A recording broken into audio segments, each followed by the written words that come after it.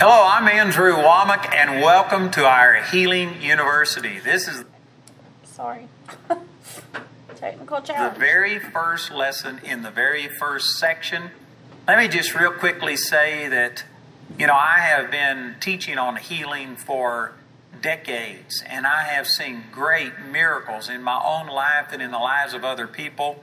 And healing is just something that is an integral part of Charis Bible College. And so I got together some of my instructors, and we decided to have a healing university where I not only share the things that God has spoken unto me, but also with all of our instructors here have seen great miracles of healing in their life.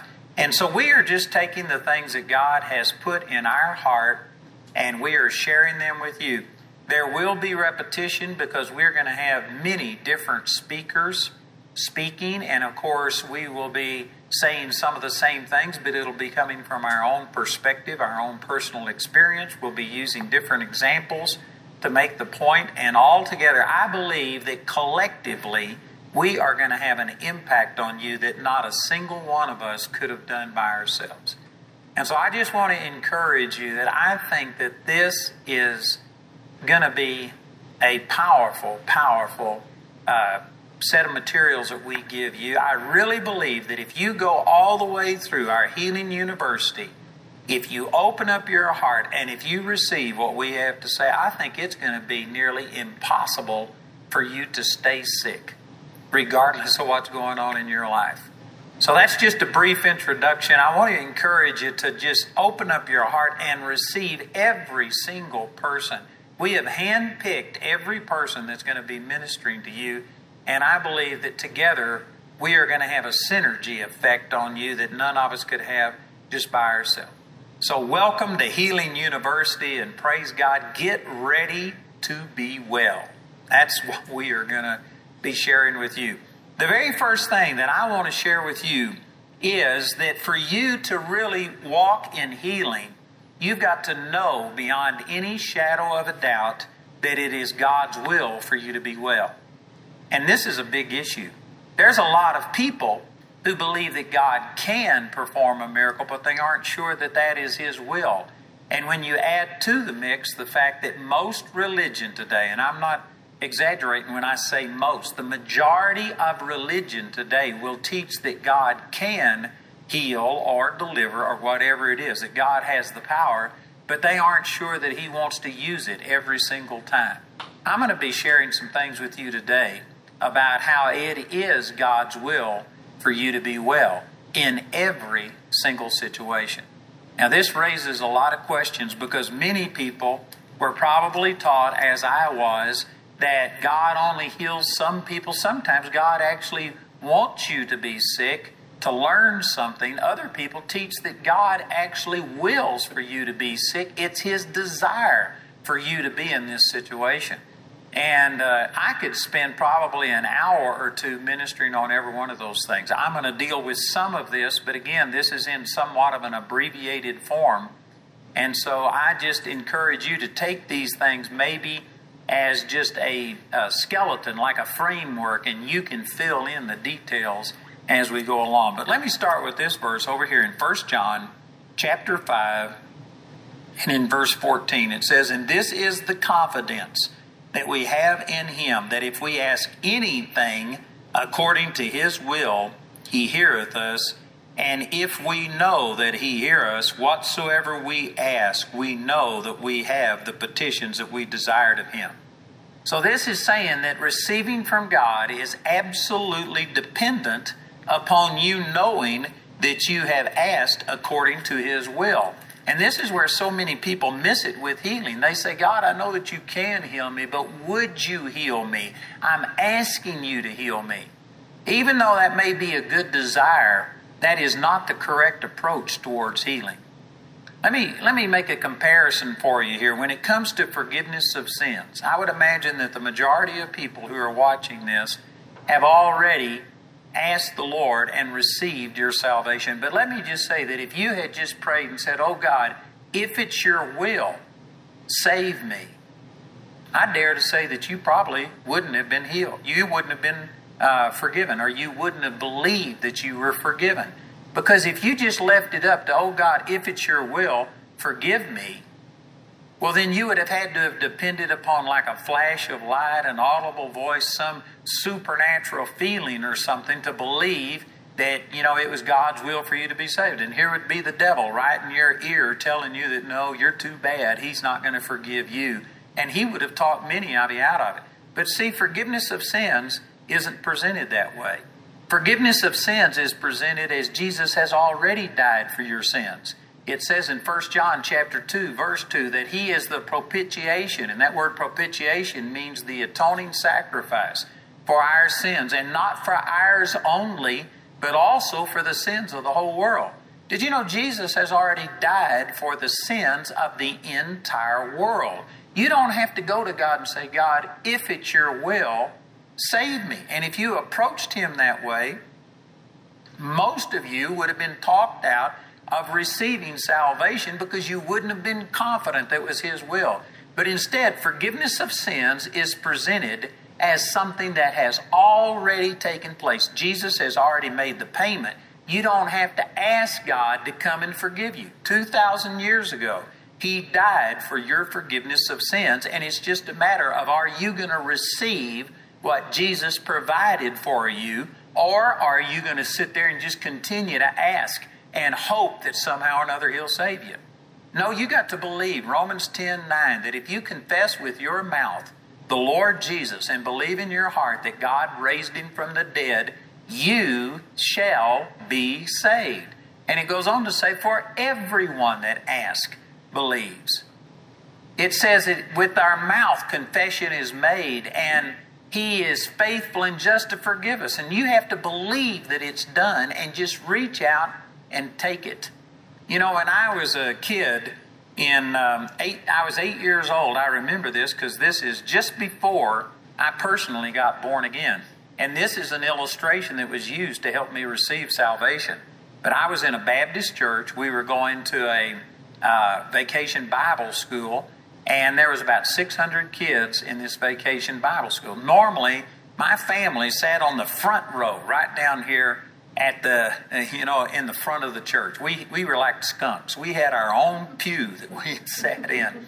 And I was always at the front, but because this was a vacation Bible school, I was in a class, and they marched us in according to our classes, and they had me sitting at the very back of this auditorium with 600 kids in there. And so I never will forget that this man took out a $1 bill, and he held this $1 bill up. This would be like holding up a $20 bill today. But it was a $1 bill. And he says, I'll give this $1 bill to the first kid that comes up here and takes it. And instantly there was 20 or 30 kids just all around him saying, I want it, I want it. And I thought, of all times to be sitting at the back of the auditorium, this was the worst time. But instead of this guy just giving it to people, he kept his hand in the air and he says, I'll give this $1 bill to the first kid that comes up here and takes it. And he just kept saying that over and over. And everybody was wondering, what are you doing? Because everybody wants it. But he kept saying this, and finally it hit my lightning fast mind what he was saying. And I got out from the back of the auditorium, ran all the way down the aisle. I pushed my way through those other kids, and he had his arm up in the air like this, and I grabbed his arm and climbed up his side, and I grabbed that $1 bill out of his hand. And he turned and he said, every one of you wanted this, but only one took it. And he used that to illustrate that Jesus has provided salvation, but you don't just ask for it, you have to take it. You have to believe that it has been provided, and you have to reach out and take it.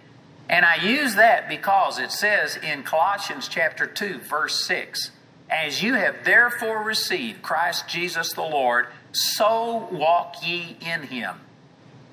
That means the same way that you receive salvation is the same way that you receive healing or prosperity or deliverance or joy or peace or whatever. The same way that you got saved is the same way that you receive everything else from the Lord.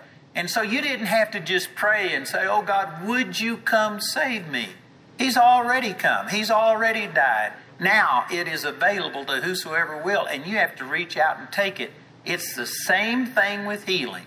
If you approach healing saying, oh God, I know you can heal, would you heal me? You will not see healing manifest in your body any more than if you were to say, God, if you will, save me. No, you have to believe for it. And see, this is what these verses say, that this is the confidence that if we ask according to His will, right there, a lot of people say, well, we just aren't sure that it's God's will to heal every single person. And let me put in a little parenthesis. I'm going to deal with this more as I go on through this series and talk about it. But let me just say that there's a lot of people right here that the reason they aren't sure that it's God's will to heal every person isn't because they found that in the Word. It's because they look at circumstances. And most people believe what their experiences tell them more than what the Word of God tells them. Most people interpret the Word of God based on their experiences. But we're supposed to interpret our experiences based on the Word of God. Exactly opposite what most people do. So most people look around, and because there's so many people who pray for healing but never see it manifest, then most people just say it couldn't be God's will for every person to be healed. And I'm going to be sharing lots of scriptures with you. As we go through Healing University, we are going to share hundreds, maybe possibly thousands of scriptures explaining it is God's will, explaining why you don't always see every person healed. There's multiple reasons behind this. Sometimes it's a process. We're going to be explaining so many things that will help you. But I believe you have to start with knowing that it is God's will for you to be well. Because if you don't, how are you going to believe that He heard you and that you have the petitions that we desired of you? Here's another verse that goes right along with this, and this is Jesus speaking over in Mark chapter 11 and in verse 24. He says, therefore I say unto you, what things soever you desire, when you pray, believe that you receive them. When do you have to believe? When you pray. And then it says, and you shall have them. The shall having them, or you could say the physical manifestation of your prayer, your answer to prayer, your healing is in the future. But you have to believe you receive when you pray. Now, it doesn't have to be the distant future. It doesn't have to be a year away or 5 months away. It could be a second away or 5 minutes away. But nonetheless, it says you have to believe that you receive when you pray, and then you shall, future tense, have them.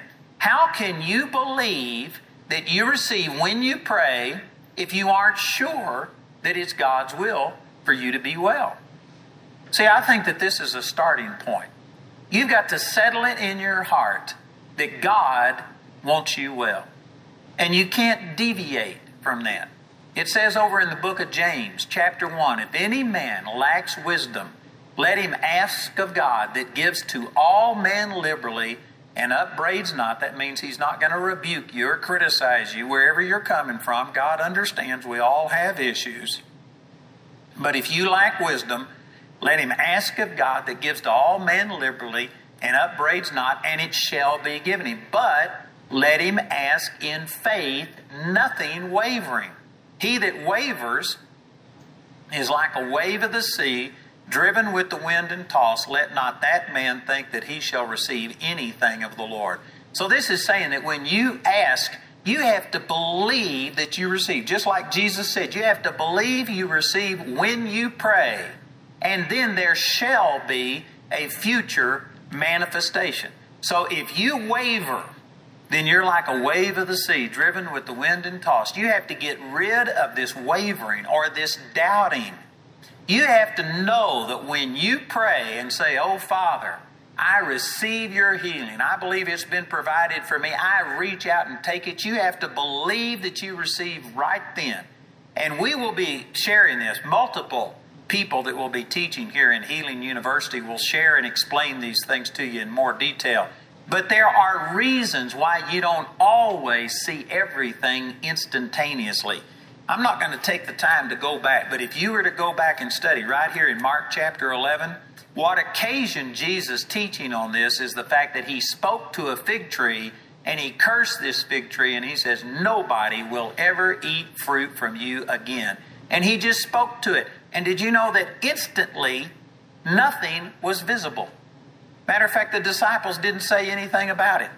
But it was the next day when they passed this same fig tree that Peter pointed out and says, Master, the fig tree that you cursed is withered away. And that's when Jesus began to teach them how this happened. And he said, you got to believe that the moment you speak, it happens, and then there shall be a future manifestation.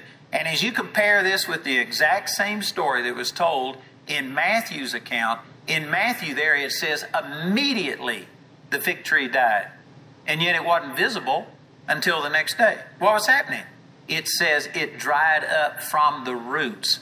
The moment Jesus spoke, something happened, but it wasn't visible. It was below the surface. The moment you pray and believe for a healing, you got to believe at that moment that Jesus has healed you, and then there shall be a manifestation. But see, it happens in the spirit realm first before it manifests in the physical realm. And there can be a period of time. Again, we will be explaining this in much more detail.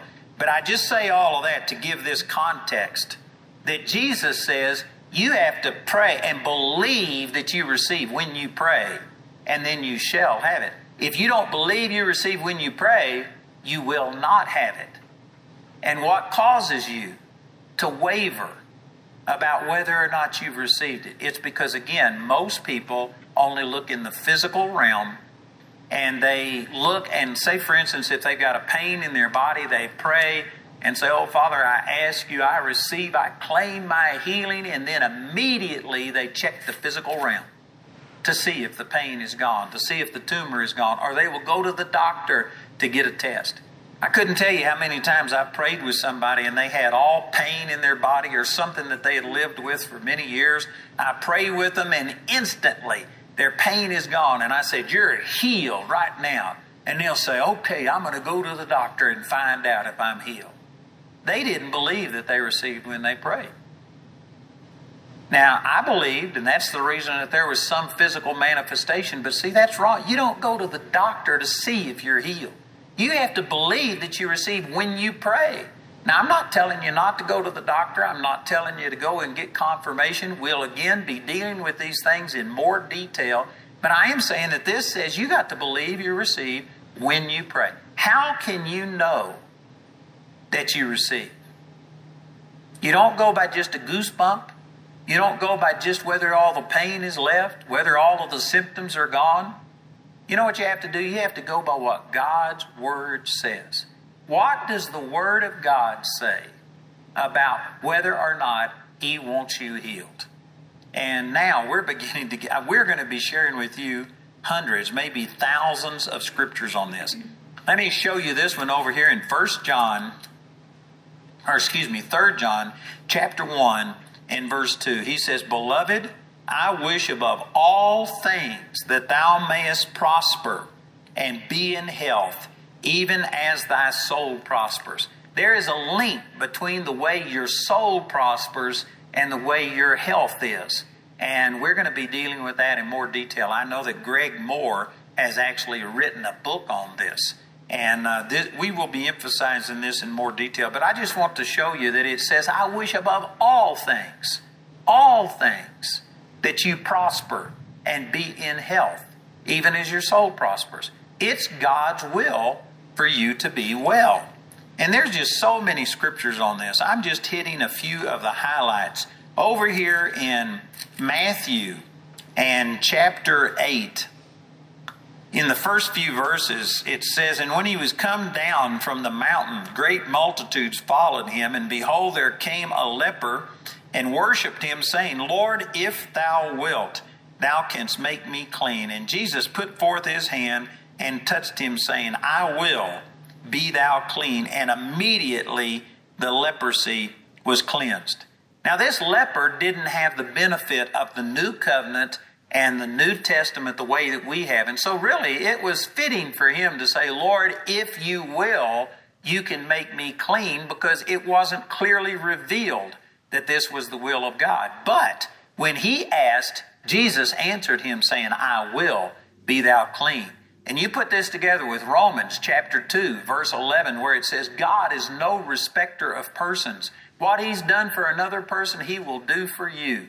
God wants you well. You can see that Jesus never refused to heal a single person. Now, I'm going to go into some detail on this. I've got some of these verses listed. I'm not sure that I'll go through all of this, but I do want to make it clear that Jesus never refused to heal a single person. And to me, this is the number one thing that lets me know that it is God's will to heal. Because let me just read some other verses to you. Hebrews chapter 1 and in verse 1 it says, God who at sundry times and in divers manners spake in time past unto the fathers by the prophets, hath in these last days spoken unto us by his Son, whom he hath appointed heir of all things, by whom also he made the worlds. And look at verse 3. It says, who being the brightness of his glory. This is speaking of Jesus. Jesus was the brightness. You could say the full manifestation of the glory of God and the express image of his person. This word here, express, in the Greek, it means a perfect representation. Nothing lacking.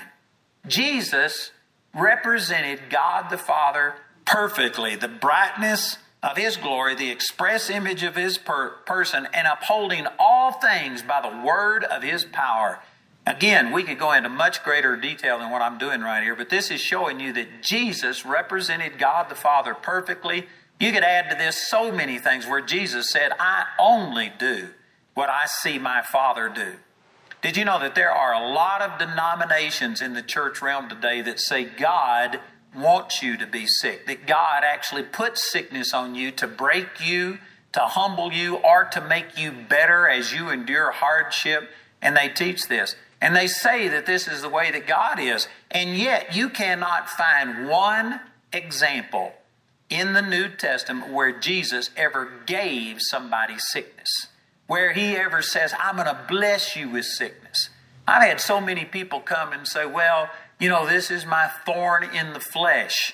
I'll deal with this later. We'll probably, multiple of us will deal with this. But Paul's thorn in the flesh wasn't sickness. I'm not going to take time to explain that, but it makes it very clear that it wasn't sickness. It was a messenger of the devil. That word messenger there is the same word that was translated angel. It was a demonic power that buffeted him and afflicted him. Some people relate it to sickness because he says, I glory in my infirmity. And today we only use the word infirmity to refer to some type of sickness. But over in Romans chapter 8, it says not knowing how to pray as you ought is an infirmity. It says God helps our infirmities because we don't know how to pray as we ought. The word infirmity just means a lack or inadequacy.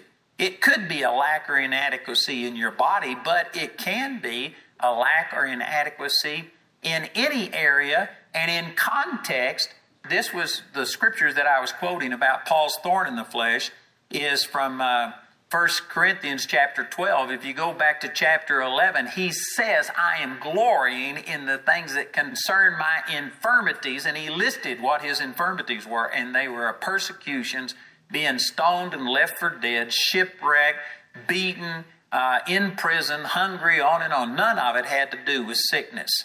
So anyway, my point is some people have misinterpreted that. We will deal with this and explain it in more detail. But you can't find a single instance in Scripture where Jesus ever put sickness upon a person. And yet he says, I am the express image of my Father. I manifest him perfectly. He even told his disciples in John chapter 14, he says, if you have seen me, then you have seen the Father. In other words, Jesus did everything that the Father does. Did Jesus ever put sickness on a person? Did Jesus ever refuse to heal a person? Absolutely not. Matter of fact, let me just turn over and read this to you in Acts chapter 10. And in verse 38, this is where Peter was preaching the gospel to Cornelius, and he kind of summarized the entire life and ministry of Jesus. In Acts chapter 10 and in verse 38, he says, how God anointed Jesus of Nazareth with the Holy Ghost and with power, who went about doing good and healing all that were oppressed of the devil, for God was with him. Notice it says that it's good to heal. Again, you have entire denominations that says, They say, oh, God is so good. He gave me this sickness to teach me something. That's not what the Bible teaches. Jesus went about doing good, healing. He didn't go about doing good, making people sick. There's people saying this today, but that's not what the Scriptures say. Jesus healed all. I think there are 14 instances. I don't have those right in front of me right now to be able to go and turn all of those, but if you were to just go through the book of Matthew, I think there's 14 instances where it says Jesus healed all that were sick. Not just one or two. There are some instances where he did that, like in John chapter 5. He only healed one man at the pool of Bethesda. In Mark chapter 8, he only healed one blind man and had to take him out of the town. There are instances where Jesus healed one or two, but there are 14 instances where Jesus healed every single person because it is God's will. And Jesus represented the Father perfectly, and he never made a person sick. He never told a person that, no, you aren't ready yet. You haven't learned your lesson yet. You need to suffer a little longer. Now, these are all things that are taught today that make people waver and become like a wave of the sea, wondering, is it God's will to heal me? If you think that way, I can guarantee you Satan is going to make you think that you are the very person that God wants to punish with sickness, or that you haven't learned your lesson yet. And again, all of these denominations teach that God does this to you to perfect you, to make you better, to punish you or whatever. If you really believe that God is the one that gave you your sickness, then it's absolutely inconsistent for you to go to the doctor, to take medication, to have surgery, trying to get out of God's will. Now that's foolish. And I'm certainly not advocating that you don't do things to overcome the sickness in your body. But I'm saying if you were going to be consistent, if you really believe that God wants you to be sick, well then why would you take medicine and try and get out of God's will? If God is trying to teach you something, then why do you want to take medicine to diminish the pain, to shorten the period of time? If God gave it to you, why don't you just let it run its course so that you learn your lesson completely? See, that's foolish. I'm not saying that you should do that, but I'm saying that this is foolish, the teaching that we have. And it goes back to Jesus. Jesus was anointed with power and with the Holy Ghost, who went about doing good. It's good for you to be well. It's bad for you to be sick. This is not God's will for you. Originally, Adam and Eve did not have sickness. It was because of the fall that we got the curse of thorns and briars and sickness, that animals turned on each other.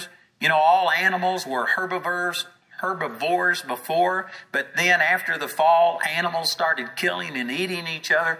The world has changed, and sickness and disease, infections, all of these kind of things are a part of the fallen world. Adam and Eve were created without any of that. And I've actually read things where doctors say that there is no reason really that people die. The body has the ability to repair itself and to create new parts and to do things. I was just talking to a friend of mine recently that went in for an angiogram. And he had, them run these things up and look at his arteries. And he had one artery that was completely blocked. But the reason he wasn't having any problem is because his body built a new artery and went around that. And I've read many times that your body is made so that it could repair itself. They don't really understand why people die, but it's because sin entered into the world, and because of that, things aren't operating the way that God wanted them to be originally. But then Jesus comes along in Matthew chapter 6, and he says, pray this way, Our Father, which art in heaven, hallowed be thy name. Thy kingdom come, thy will be done on earth as it is in heaven. Do you believe that in heaven we're going to be sick? I can show you scriptures in Revelation chapter 20 and 21 that in heaven there is no more sorrow, crying, there's no more pain, that the leaves of the tree there of life are for the healing of the nations. In heaven there's not going to be sickness and disease, and Jesus said, thy will be done on earth as it is in heaven. It is God's will for you to be well. That's God's will for you. You've got to believe this so that you can have confidence that when you pray, I have asked according to His will, and therefore I know I have the petitions that I've desired of you. You've got to believe that you receive when you pray, and then there shall be a future manifestation if you don't become like a wave of the sea, driven with the wind and tossed. As long as you believe that this is God's will, you've got to know that He wishes above all things that you be in health and prosper, even as your soul prospers. And so this says that God anointed Jesus with power and with the Holy Ghost to went about doing good, healing all. And in the Greek, that word there that was translated all in our English language, it means all. He healed all that were oppressed of the devil. Notice they were oppressed of the devil. It wasn't oppressed of God. You've got to get rid of this thinking that God has either caused the sickness or permitted it. Now that's a huge jump I just made right there, because there's a lot of people who will say, well, God doesn't cause sickness, but He allows it. We will be dealing with this in more detail as we continue to go through this, but it's not God that allows it, it's us that allows it.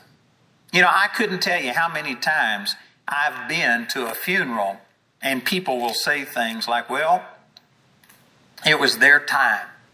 As if God has a calendar in heaven with your name on it and He just circles a day. And there's a time that your time's up and that you're going to die and you're going to leave this earth. That's inconsistent with what the Bible says. In Psalms chapter 90, it says that the days of a man's life shall be 80 years and 10, and if by reason of strength they be 80.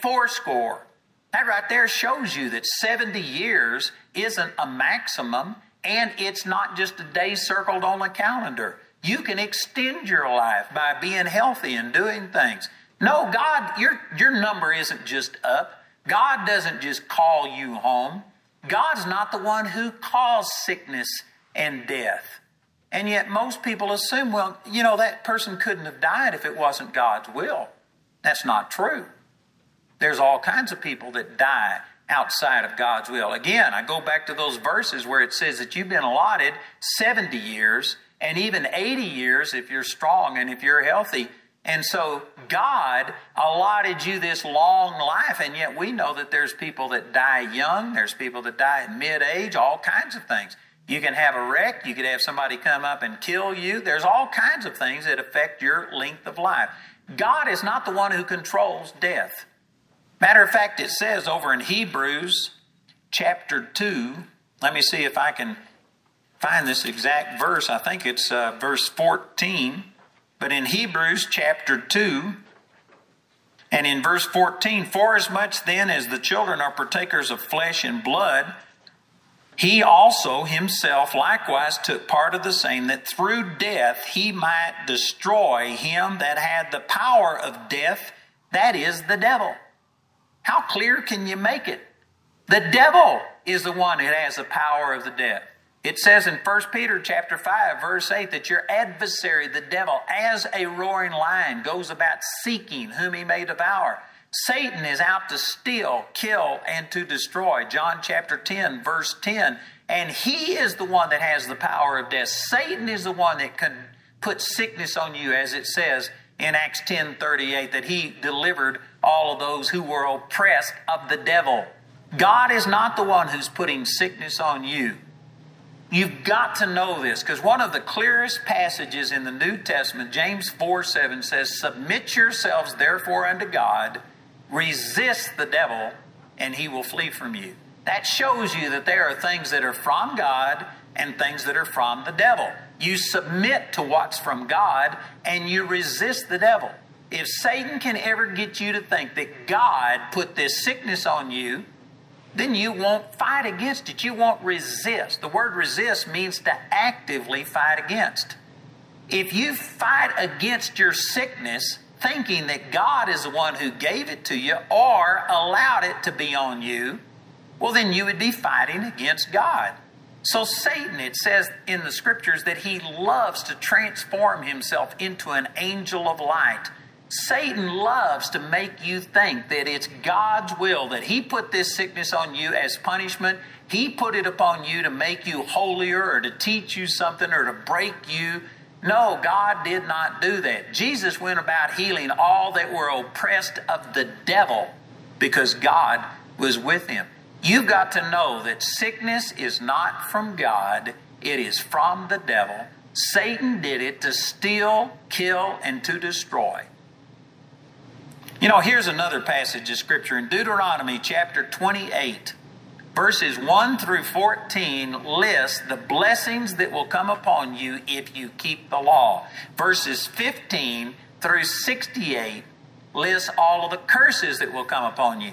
Now, this needs to be interpreted in the light of the New Testament, because it says in Galatians chapter 3, verse 13, that Christ hath redeemed us from the curse of the law, being made a curse for us. For it is written, cursed is everyone that hangs on a tree, that the blessings of Abraham might come upon the Gentiles through faith.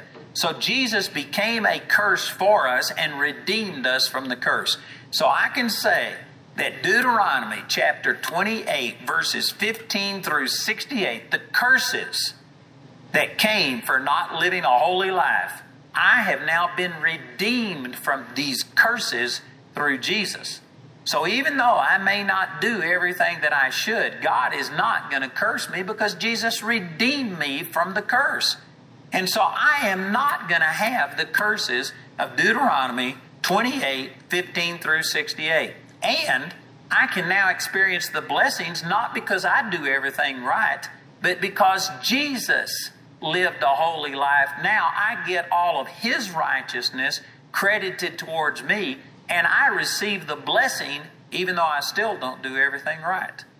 That's huge. So I say all of this to say that verses 1 through 14 list the blessings that come upon you if you are receiving through Jesus. Let me just read some of these. In Deuteronomy 28, verse 3, blessed shalt thou be in the city, blessed shalt thou be in the field, blessed shall be the fruit of thy body, and the fruit of thy ground, and the fruit of thy cattle, the increase of thy kind, and the flocks of thy sheep.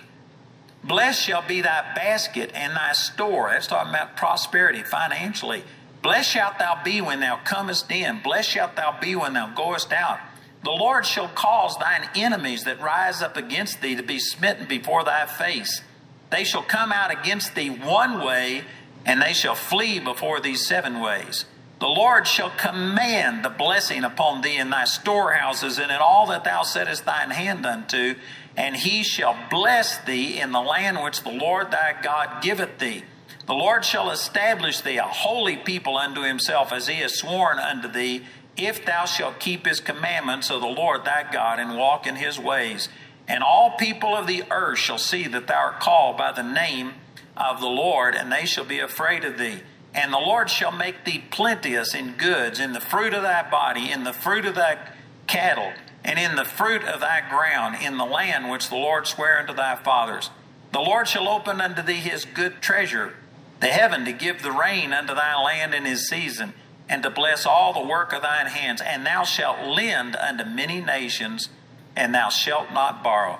And the Lord shall make thee the head and not the tail. Thou shalt be above only, and shalt not be beneath, if you hearken unto the commandments of the Lord thy God. Which we get this not because we've kept the commandments, but because Jesus kept it and gave us his righteousness. So those are the blessings. And I haven't got time to read from verse 15 through 68, but it lists in here sickness, the botch, mildew, emerods.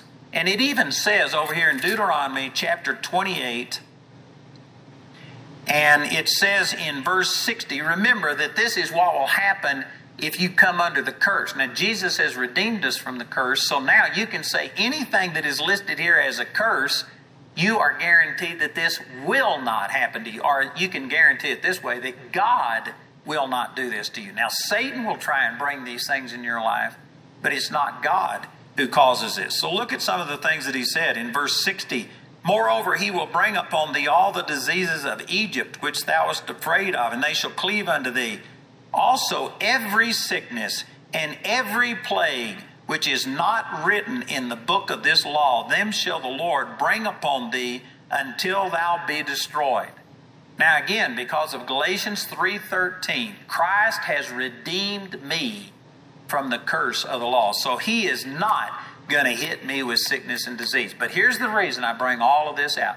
Some people say, well, this sickness was actually a blessing from the Lord. I just read to you all of the blessings of Deuteronomy chapter 28. And sickness wasn't a blessing. Matter of fact, health was a blessing. And I just read to you some of the curses. Sickness is a curse. It is not a blessing.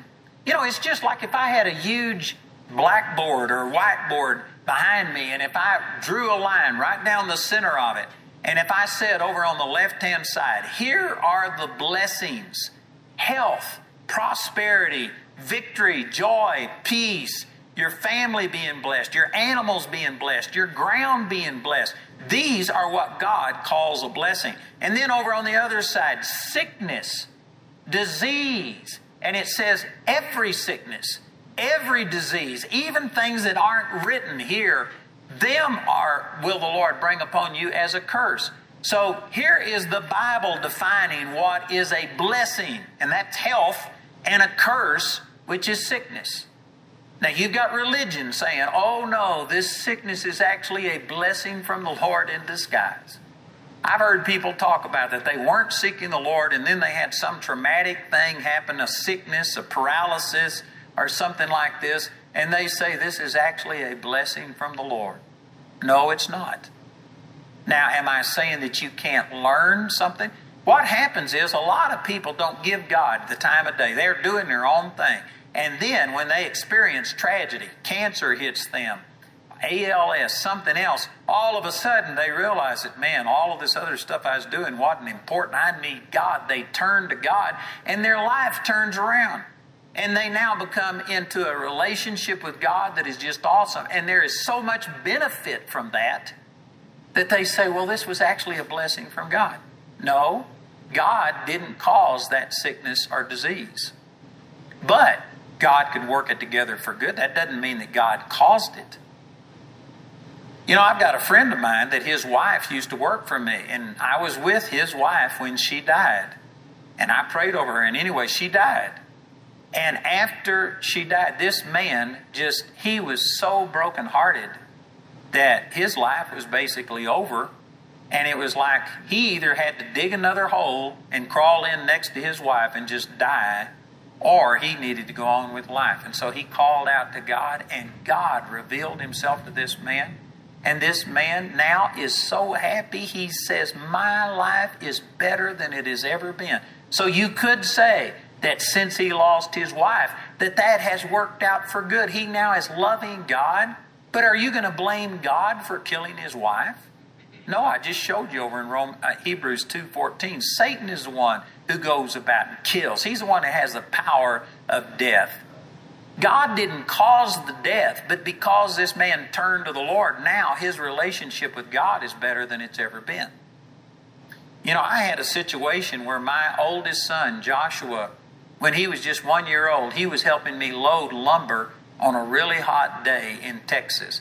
And we were in a lumber yard that had a dirt thing. It wasn't paved.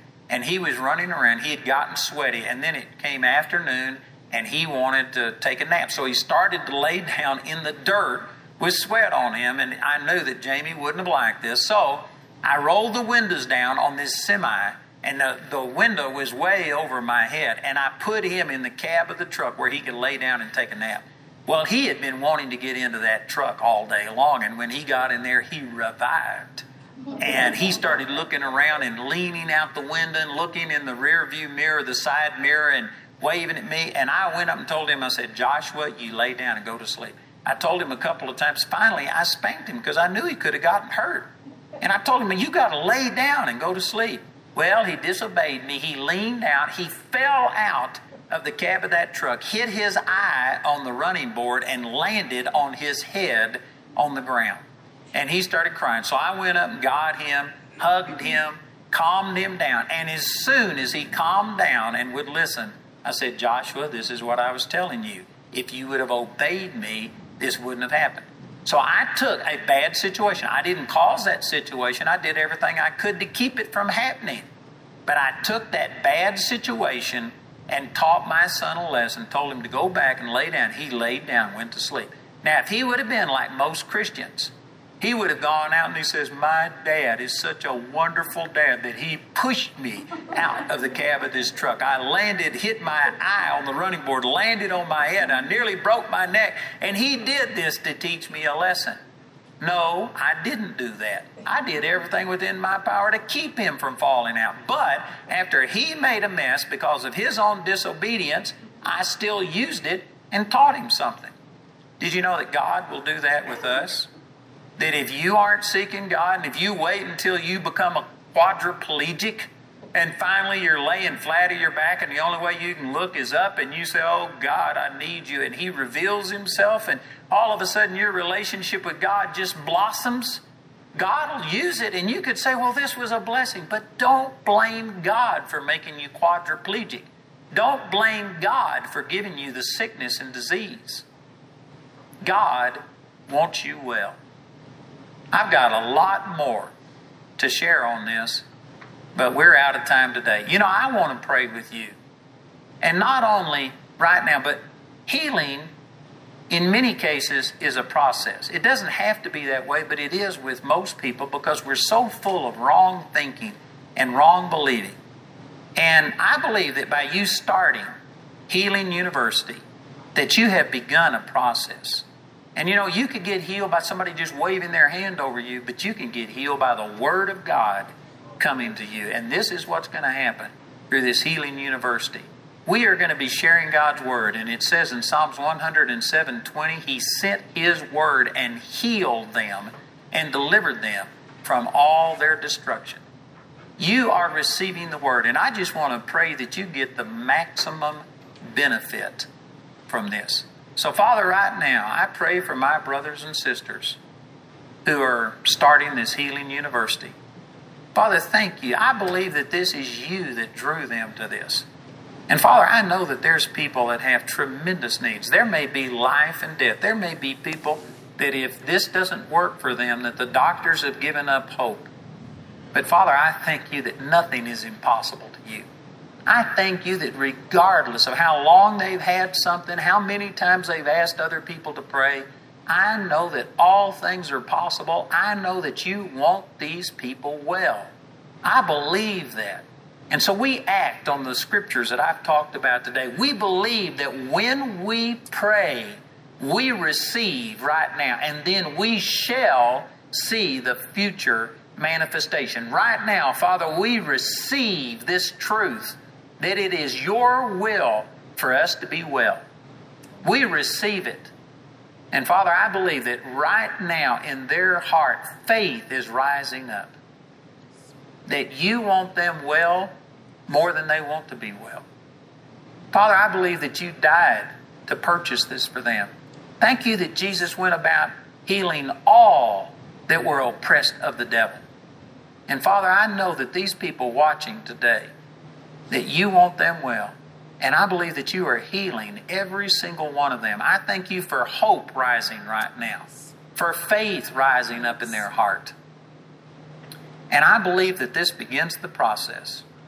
That, Father, they are going to receive this truth, and that they will let your healing power flow through the Word of God. Proverbs chapter 4, the Word is health unto all of your flesh and life unto those that find it. Father, I speak forth this word, and I speak healing into these bodies right now in the mighty name of Jesus. Thank you, Father, that it is your will that we be well and we receive it. Amen.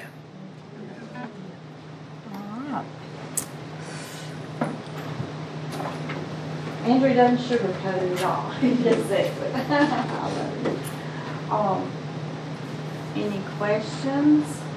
Did you hear something maybe that was new? Something you hadn't heard before?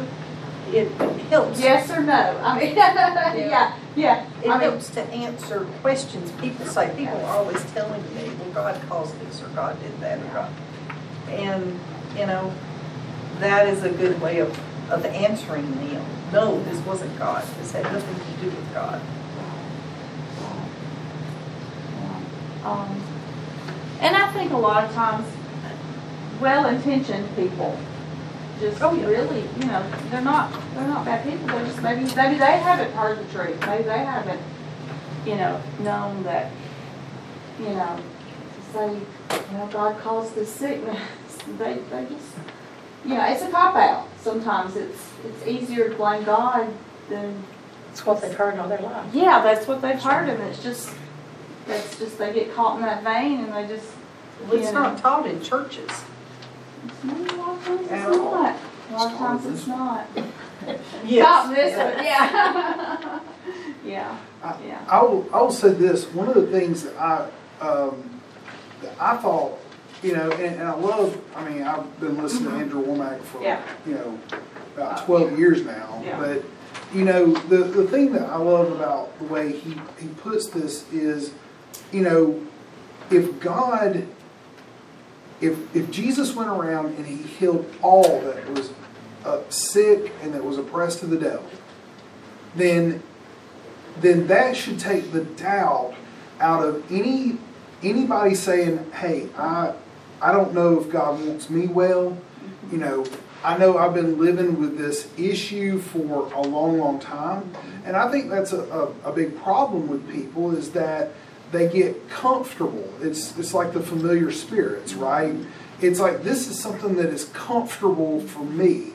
I know my sickness, and I think this gives the opportunity for people to say, you know what?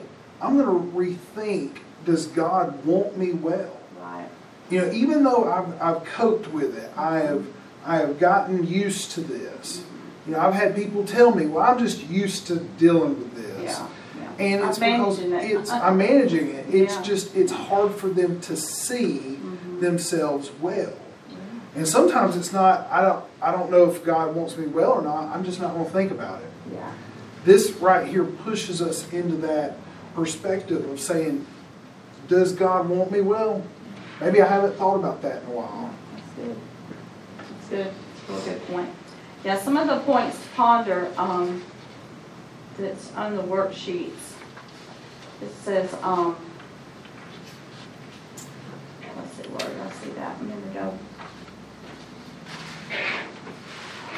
He makes a statement. He says, you submit to what's from God and you resist what's from the devil. Of course, we know John 10:10. We know who the bad stuff comes from, the enemy. It comes from when Adam sinned. When, sin entered into the world, it brought all the sin, sickness, death, all of that. Why would God use something that he took care of? Why would he try to use sickness to teach us a lesson or to teach us anything? Because that's not. The Bible tells us we have the Holy Spirit as our teacher. He's given us the Word to teach us. He's given us the fivefold ministry to teach us. He's given, So when we really break it down, we start thinking, well, what I've been believing really don't make sense. And so that, for me, that's how it was. I was like, wait a minute. That don't really make sense when I think about it, when I look at it from that perspective. But just knowing that, good God, bad devil. Good God, bad devil. Something comes into your life that's good, it's from God. Something comes into your life that's not so good. It's not always the enemy. Sometimes it's things bad choices we've made. But it's still God's will has always been throughout the scriptures to heal his people, his children. Right. The word says it's the children's bread. I mean, and when you think about it as parents, those of us that have children, I mean, what parent doesn't want the best life ever for their children? And when we know how much our Father loves us, He's not out to get us. So anyway, anything else y'all want to talk about? We can take a break if y'all need to go to the restroom. And I love what he brought out about the fact that Jesus never turned down anybody. He never went through their list of issues He never went through, well, I thought I was trying to teach you something here, so we need to suffer a little longer with this, or come back tomorrow or whatever. He healed. And he said, sometimes he healed them all. And he did mention, and he never did finish it out, where he talked about there was a couple of times that only one or two got healed. But the scriptures actually show that was because the rest of them didn't believe for it. Right. So that's our believing has a big part to do, as well as what He's provided through Jesus. Because of their unbelief. Unbelief. Yeah, unbelief will stop it. That's the only thing that will stop it, because it's already been provided for. So that's all I have on this lesson. If y'all want to take a break and go to the restroom and get water. I think Heather said she made coffee. Well, I didn't make any. There's a Keurig and there's Oh, water in it, okay. so there's coffee and